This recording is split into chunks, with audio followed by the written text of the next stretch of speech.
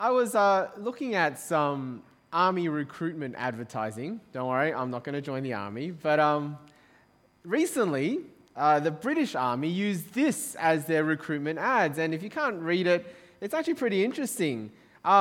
Snowflakes, your army needs you and your compassion. Me, millennials, your army needs you and your self-belief. Class clowns, your army needs you and your spirit. Phone zombies, you're needed for your focus. Binge gamers, for your drive. Selfie addicts, for your confidence. What is it saying? The army accepts you for you. This is your army. You are needed just as you are. Let us help realize you. And as I looked at it, I suddenly realized this is why Tim Lim joined the army. Just kidding. He's not even here to defend himself. What's really interesting is you look at army recruitment ads now compared with 100 years ago, and 100 years ago, these were army recruitment ads. And it's all about coming to fight for king and country, about joining something that's bigger than you.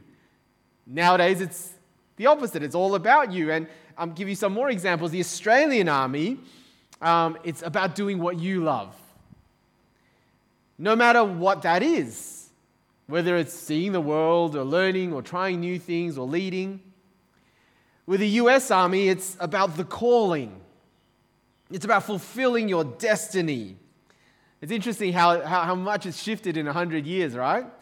Now, of course, they're trying to market it to this generation, your generation. I'm too old to join the army, but it's very appealing to young people. Like, who doesn't want that? Calling, realize you. Now, Christians, of course, we also use words like calling, but if you're a follower of Jesus, it's going to be God-directed, right? We ask the question, what is God's call on my life? We ask the question, what is God's will for my life? What does it mean to maybe have godly ambitions? If you're a follower of Jesus, have you asked those questions about your life? Likely, yes. And I wonder how you would answer that. How would you answer the question, what is God's call for you? What is God's will for you? What kind of ambitions are godly for you? Now, some of you will hear that and you'll go, yep, and you will aim high. God's calling, God's will for me, it's going to be big things. Like when I was a young leader and a young pastor, it's like changing the world and becoming a celebrity pastor or something like that. Others of you will hear that and you'll feel a bit paralyzed. Like, that's only for the super Christians, right? That's not for me. It doesn't apply to me. God's call, isn't that just for missionaries and preachers? What's really interesting is that passage that we just read, please keep it open, 1 Thessalonians 4 actually uses those words. It talks about God's will, God's call, making something your ambition. But the huge difference is these words are used but applied to really ordinary, everyday Christian lives, applied to everyday, ordinary Christians. Have a look again at verse 1. He says, as for other matters, brothers and sisters, we instructed you how to live in order to please God, as in fact you are living. Now we ask you and urge you in the Lord Jesus to do this more and more. For you know what instructions we gave you by the authority of the Lord Jesus. And he'll go on, won't he? Verse 1, that word to live, we instructed you how to live, is literally the word walk. We instructed you how to walk, which means this is an everyday, very common, slow and steady, very ordinary thing. What it's saying is God's call, God's will, godly ambition is actually applied in areas that we don't think matter that much. And it's particularly going to be applied in two areas. You can see on your outline, it's going to be applied to our private sexual lives, verses 3 to 8, and then our daily work. Again, not where you would expect the language of God's call and God's will to be applied, but yet this is exactly what lives shaped by the good news, the gospel, looks like. And this series, as we relaunch out of lockdown into the gospel, right, this is exactly where we need to be. We're meant to get personal. We're meant to touch the ordinary. We're meant to shape our daily walk, both privately and publicly. And I hope you're ready for a passage like this. So let's pray and then we'll get into it. Heavenly Father, there are things in this passage that will speak very loudly and perhaps be uncomfortable to us, even as it touches so many ordinary parts of our lives, both private and public. And I can't do that, Lord, but you can by your Holy Spirit. So I pray, Holy Spirit, that you will empower your word and my words so that every single person will hear you speak. In Jesus' name, amen. So let's go. Let's think about the first area, the first topic of sex. Now, just a warning, if you are a parent and you are especially watching this on the stream and you happen to have your kids around and you don't think they're old enough to hear some of this stuff, you might want to catch up later on when you're without your kids. I know the kids here are obviously at Sunday school and kids party, so it's fine, but just a warning to the parents at home if you're streaming. Let's have a look at verses 3 to 8. Let's read those verses again. It is God's will that you should be sanctified, that you should avoid sexual immorality, that each of you should learn to control your own body in a way that is holy and honorable, not in passionate lust like the pagans who do not know God. And in this matter, no one should wrong or take advantage of a brother or sister. The Lord will punish all those who commit such sins, as we told you and warned you before. For God did not call us to be impure, but to live a holy life. Therefore, anyone who rejects this instruction does not reject a human being, but God, the very God who gives you his Holy Spirit. Now, this was written in the first century. The ancient Greek and Roman world had very, very loose standards when it came to sex, especially for men. It's a bit unequal, for men especially, and also for upper-class women. So sex before marriage, adultery, prostitution, homosexual sex, even sex with minors and children were seen as okay. Now, it's pretty much not that different to our world today, except for the children part, okay? I mean, modern secular Australia, really, as long as sex is between consenting adults and doesn't hurt anyone, it's all fair game, right? And if you believe or you say otherwise, well, it's not just prudish or irrelevant or you religious types, you old-fashioned types. No, we're beyond that. If you say or think otherwise, it's actually nowadays seen as harmful, isn't it? It's hate speech. It's discrimination. Now, why is that? Well, it's because now sex has been tied to our identity, hasn't it? Have you realized that? Sex is part of your identity. And so if you deny someone sex or their sexual orientation, it's to deny their very identity. And therefore it's discrimination and hate speech. Now, against that, the Bible has a very clear and a very different view of sex, doesn't it? It says there in verse 5, you're not to be like the pagans, those who do not know God. See, God has a will for his people that is so different. Sexual desire for God's people, followers of Jesus, is not something that controls us. Rather, we are supposed to be in control of our bodies, also in verse 5. Which means that there are standards and boundaries that are going to be very different to the world. And to break those is to invite God's judgment. It can't be clearer than these verses, can it? And so when it comes to sex, there are two things that this passage tells God's people to learn. Verse 4 talks about holiness and honor. See there? Holiness and honor. We're going to look at them in reverse. So we'll look at honor first. Now, the idea of honor is a little bit unfamiliar to us, but if you come from a traditional society, honor-shame society, like in the ancient world, it's pretty big, right? So what's honor? Honor is treating someone or something in a fitting way. Treating someone or something in a fitting way. So example, you honor the queen by paying her respect. You honor a contract by fulfilling the contract. You honor a work of art by hanging it and displaying it rather than keeping it hidden in the storeroom, yeah? See, honor, therefore, has to do with what? Design. It has to do with intention. It has to do with the purpose of someone or something. So when it comes to sex, contrary to our culture, the Bible says there is a creator and therefore a designer. That is, sex has a design. God has an intention for sex. So what's the Bible's view of sex? Let me just summarize it there for you. No surprises. Sex, as God designed it, is meant to be one man, one woman, exclusive, one flesh union within the covenant. Well, what's a covenant? A covenant is a relationship bound by promises within the covenant of marriage, into which children are born and raised in secure and loving care. Right? That is God's intention, design for sex. So what the passage, when it says sexual immorality or non-moral sex, is everything outside of that. You see, sex according to God's design is precious and beautiful and powerful.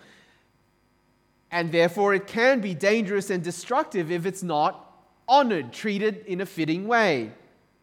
See, sexual intimacy is designed to be the glue that enhances and grows the marital bonds between a husband and wife.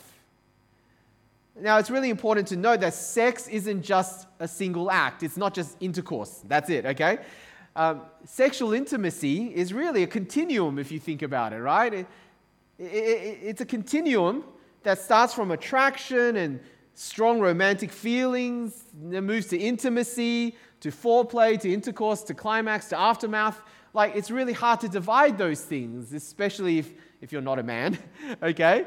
I think our sisters understand that more. They're wired like that more. It really does start from attraction all the way on that continuum, because all of that is intended to work together to enhance and grow a marriage. That's how God designed it. The whole thing is supposed to express that one flesh union, which is really what marriage is about between husband and wife. Which means if you take sex out of marriage, you end up playing with emotions and attachments, and also body and brain chemistry, by the way, that is designed to bond you to someone with whom you're not bonded to because you're not married to them. You take it out of marriage and that's what happens. You see it in a passage like, not Toy Story. You see it in a passage like 1 Corinthians 6. Do you not know that he who unites himself with a prostitute is one with her in body? For it is said the two will become one flesh. It's a bit like this. You take two pieces of paper and you glue it together, which is really the sexual act, and then you try to pull them apart. I did this earlier at home. Now what's going to happen? It's not that easy to pull apart, for one. But as you pull it apart, it's actually glued a bit too strongly together. You'll find that it's going to leave marks, one piece of paper on the other, even if I could pull two distinct pages apart. All right? That's what sex does. Like, those of you who may have been sexually intimate with someone before marriage and then have broken up with that person, you know what that feels like, right? You carry them with you. As much as you don't want to, you do. Because if you give yourself sexually to someone, you stay with them and they with you. See, there is no such thing as no strings attached casual sex, is there? Not according to God's design, and not, I believe, in our experience either. See, sex before marriage, I'm speaking to you, those of you who are not married yet, you may have a boyfriend or girlfriend, you may even be engaged. Sex before marriage can also fool a couple into thinking they're ready or right with each other for a lifetime together when they're not, okay? Because hormones and chemistry, as God has designed sex, they're that strong.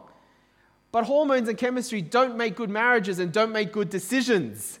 Commitment and promise and sacrifice do, and that's why the covenant of marriage should be there before sex. Now, of course, I don't even have time to talk about pornography and how harmful that can be, but the principle is the same, right? It's about honoring marriage. It's about honoring your bodies. It's about honoring your Creator by honoring sex within marriage and only within marriage. Same principles apply when it comes to fantasy and pornography. And did you note this in this passage? Dishonoring sex also dishonors others. Did you notice that? Verse 6, it talks about wronging and taking advantage of a brother or sister. Now, why does my private sexual life affect someone else? Not just the person you've had sex with, but someone else. Well, what's it saying? Well, here it is. Because sex outside of marriage is actually selfishly taking something from someone that does not belong to me. You got that? Like, here it is. I'm married to Karen. The body of my wife and only my wife is for me and mine for her. Not the body of the people on Pornhub, not your boyfriend or girlfriend if you're not married, not anyone else to whom you're not married. Their bodies are for their spouse and their spouse alone. It's not for me to take, not for me to fantasize about, not for me to lust over, it's not for me to use. So you see, when I engage in sex outside of marriage, whether actual or fantasy, I'm dishonoring someone else. It's unloving. I want to just a word to those who are dating. Until you are married, even if you're engaged, there is always a chance that you will break up. Until the covenant has been bound by promises in front of witnesses, in the presence of God and others, there is always the chance that you will break up. So don't take something that isn't yours, because it could one day belong to someone else to whom they will marry. That's dishonoring, isn't it?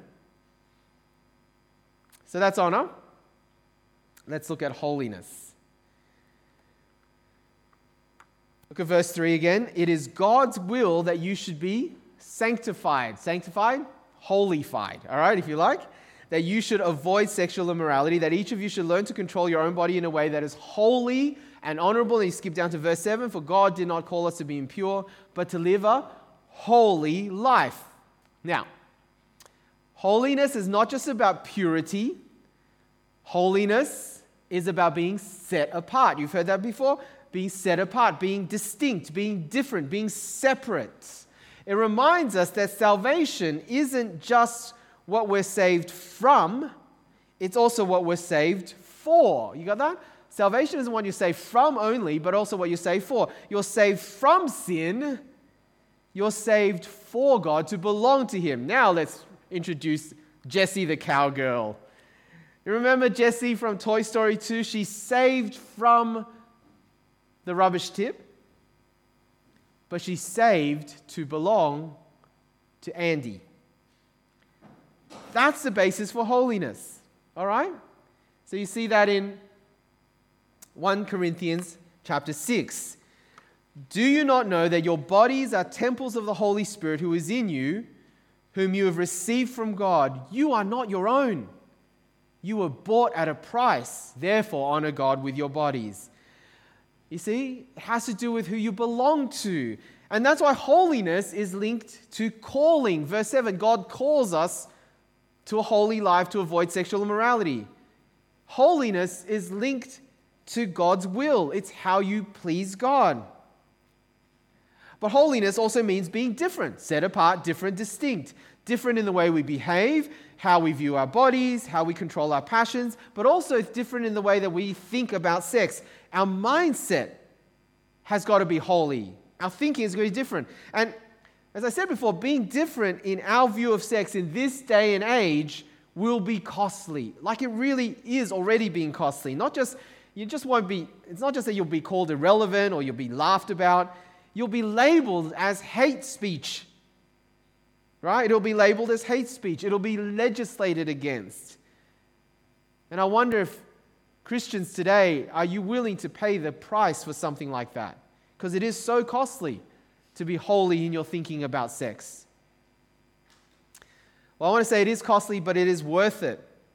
Not just for your own sake, but for the sake of society. See, sex in God's design is the best way to secure families, to raise children, and to protect women and children. I mean, we are already paying the price, aren't we, as a culture for walking away from God's design. But it's only just begun. It's only been less than 60 years since the sexual revolution. Right? The consequences we will live with for generations to come. But you see, the consequences are even greater in eternity, right? Did you notice verse 6? The Lord will punish all those who commit such sins. That's pretty serious. Let me show you a quote of an article I read this week from Kevin DeYoung, a famous author. He says, sexual sin is never considered a matter of indifference, an agreed to disagree issue like food laws or holy days. To the contrary, sexual immorality is precisely the sort of sin that characterizes those who will not enter the kingdom of heaven. There are at least 8 vice lists in the New Testament. He lists them for you. And sexual immorality is included in every single one of them, usually multiple times and often at the head of the list. You would be hard-pressed to find a sin more frequently, more uniformly, and more seriously condemned in the New Testament. And of course, at this point, there are those, all of us who failed, many of us who struggle, and some of you who are right now feeling very condemned and hopeless and guilt-ridden and fearful. I think it's not a stretch to say all of us have failed in some way sexually, haven't we? Now, if you're feeling that conviction, I want to remind you of the gospel. This is not the end. Judgment, guilt, shame. No. Remember the gospel. Remember the good news of Jesus. Let me just say 2 things about holiness. The first thing is, we don't make us holy. Jesus makes us holy. And how Jesus makes us holy isn't by us first becoming better people, acting more holy. No, how it works is by substitution. Jesus, the perfect holy one, gave up his life to take on our sin and to give us his holiness. It's substitution, it's swapping. He died for our sin, he gives us his perfection. That's how we become holy. It's a gift. Jesus makes us holy. That's the good news. See, if you're not a follower of Jesus yet, or if you're right now thinking, I'm hopeless, how could God ever love me? Even as a follower of Jesus, I failed so many times. Remember, Jesus gives you his holiness by faith. Who did Jesus call in his ministry? He spent so much time with prostitutes and sinners and those who failed sexually. So remember that. If you're not yet a follower of Jesus, remember that. Jesus calls you too. So that's the first thing. You don't make yourself holy. Jesus does. The second thing is, we don't keep ourselves holy. The Holy Spirit does. See, verse 8 says, right at the end, God gives you his Holy Spirit. And in the original, holy is actually, if you imagine, highlighted or in bold. The Spirit, the Holy. So if you've messed up, start by confessing and repenting. Yeah, remember a couple of weeks ago, repenting? Genuine gospel repentance is a turning from and a turning to. Right? Not just feeling sorry, but taking action. Right? So confess it to God. Confess it to anyone you've wronged. Repent of it. Turn away from sin. Turn to Jesus for forgiveness. And then, of course, turn to the Holy Spirit for power to change. The Holy Spirit keeps us holy. So cultivate a daily intimate walk with the Holy Spirit. Allow the Holy Spirit to walk with you through temptation, through failure, through confession and repentance to make you more holy. And if you mess up again, and some of you are like, yeah, but I keep messing up. Well, if you mess up again, don't be afraid to rinse and repeat. Like, God never runs out of patience if you are one of his. All right? That's the good news. All right. That's sex. Let's talk about work. Gospel holiness is about sex, but it's also about work. Still very ordinary, but we're now moving from the private sphere to the public sphere. Look at verse 9. Now about your love for one another, we do not need to write to you, for you yourselves have been taught by God to love each other. And in fact, you do love all of God's family throughout Macedonia, yet we urge you, brothers and sisters, to do so more and more, and to make it your ambition to lead a quiet life. You should mind your own business and work with your hands, just as we told you, so that your daily life may win the respect of outsiders, and so you will not be dependent on anyone. All right, you see it there? Make it your ambition to what? Lead a quiet life. Mind your own business. Work with your own hands. I mean, this is pretty different, right? To not just the army recruitment ads, but any recruitment ads. Now, why is our ambition to be these things, these ordinary things? Well, verse 9, it's because Well, the heading to this paragraph, what's it all about? It's actually all about love, right? You're making your ambition these things because guess what? Work isn't about you. It's not about self-fulfillment. It's about serving others. It's about love. Which means work is not just paid work or employed work, is it? Work in the Bible means unpaid work as well. Volunteer work, parenting work, church ministry work. Last week, if you were with us, I talked about how there's been a generational shift in the job market. There's also been a generational shift in thinking about work, right? Like the answer to the questions of why work, what makes for a good job, what counts as success, all of that's changed as well. I mean, my parents and my grandparents' generation, a lot of it is just about putting food on the table, supporting your families, and that's why they wouldn't really move jobs. You just did it because you had to do it. My generation was really about money and career advancement and prestige, and that may still be the case now, but more and more so your generation, the millennials and the Zetas, it's actually more and more about personal fulfillment, isn't it? It's like their army recruitment ads. It's about fulfilling your calling, making a difference, realizing your hopes and dreams. What's the Bible's view of work? It's about love. That's what work is about. It totally reassesses the value of work. None of these generations kind of ultimately got it right, except maybe the oldest generation.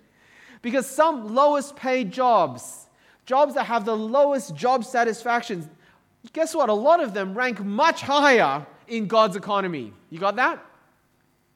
In fact, for a lot of you who are really involved in church, your unpaid work, your volunteer church ministry work, helping with church lunch, teaching kids church, leading CGs, doing the tech at the back, that work in the eyes of God matters way more than if you were a partner at a prestigious law firm. Do you get that? Because it comes down to love. Trying to chase your sense of self-worth or personal fulfillment in your job, the Bible will actually say is idolatry. See, idols are good things that end up becoming God things. So they're good things, right? If you have it, great. But if you don't have those things, don't sweat it, because you don't work for yourself. You see, work shaped by the gospel is kind of unsexy. I mean, look again at verses 11 and 12. Well, why work? Work so you can support yourself and your family, not be a burden to others. Other parts of the Bible talk about work so you can be generous, make a contribution to society, not bring shame in the name of Jesus. That's it. That's why work. It says nothing about self-fulfillment. It says nothing about career. It's just not there in the Bible. So here it is. If you hate your job, by all means try and get a better one. But work isn't meant to satisfy you anyway. Like Genesis 3, work has actually been cursed because of sin. It's meant to be hard. So you hate your job, but you can't change. Or maybe you can't find a job that channels all of your passions and your gifts. You know what the Bible would say? God would say, hey, it's okay. Just keep working for God, for the sake of others. It's okay. Like, I want you to know, especially if you're of a younger generation and all you're fed is you've got to find something that realizes your passion. That's all about you and your... Like, I hope you see that what God is saying here about work is actually enormously freeing. Right? A lot of grads find themselves paralyzed because they're expected to find jobs that is going to realize every single part of them, that feels fulfilling, and it's a tremendous amount of pressure in this job market, isn't it? Well, God wants you to be freed of that, because you don't have to find your identity in work. So if you're anxious about your job, career prospects, you're a graduate, or those you're just unhappy with your career or job life choices, or those of you who feel less because your work isn't highly regarded, isn't even paid at all, if you've decided to be a stay-at-home mum or dad, like God wants you to be free from all of that. Here's the good news, because godly ambition when it comes to work is really so different to the world's ambitions. So be freed from that. I'll get the band up. We'll get ready to sing. Let me conclude. Do you want to know what God calls you to do in life? Do you want to know that? Do you want to live a life that pleases God? Do you want to do God's will? I'm sure if you're a follower of Jesus, the answer is yes, yes, yes, and yes. Well, you know what this passage's answer is? If you want to do all that, do God's will, fulfill your calling, do what pleases Him, be holy. Be holy. That's it. Be holy in your private lives when it comes to sex. Be holy in your public lives when it comes to work. Do everything for the glory of God. Now, it doesn't sound very radical, right? Like, it doesn't sound like, again, my sex life in order, my work life in order, how's that going to change the world? It actually can. I'll tell you what the world doesn't need is more mega churches and celebrity Christians hyping up Jesus, promising big things, and then failing spectacularly in their private lives, right? Like, that's happened way too much lately. What the world needs is to see every single follower of Jesus live out gospel holiness in the very ordinary, in purity, in integrity, in love and practical care, in hard, ordinary work. That would change the world. And Swek, that should be our ambition, shouldn't it? As we relaunch into the new year. Let's pray. Lord Jesus, we pray that by your Holy Spirit, you might help us to be holy. That's your longing, that's your will, that's what pleases you. I pray for those who find it condemning and convicting today. May they find and run to the comfort of the gospel. Pray that those who need to be rebuked to make changes, may they be empowered by you to change. I pray that those who feel disgruntled, disaffected, uninspired by their work might find another reason to work for your glory as a result of today, so that we as a church, so that we as your people might honor Jesus in the very nitty-gritty areas of our lives. We pray this in Jesus' name. Amen.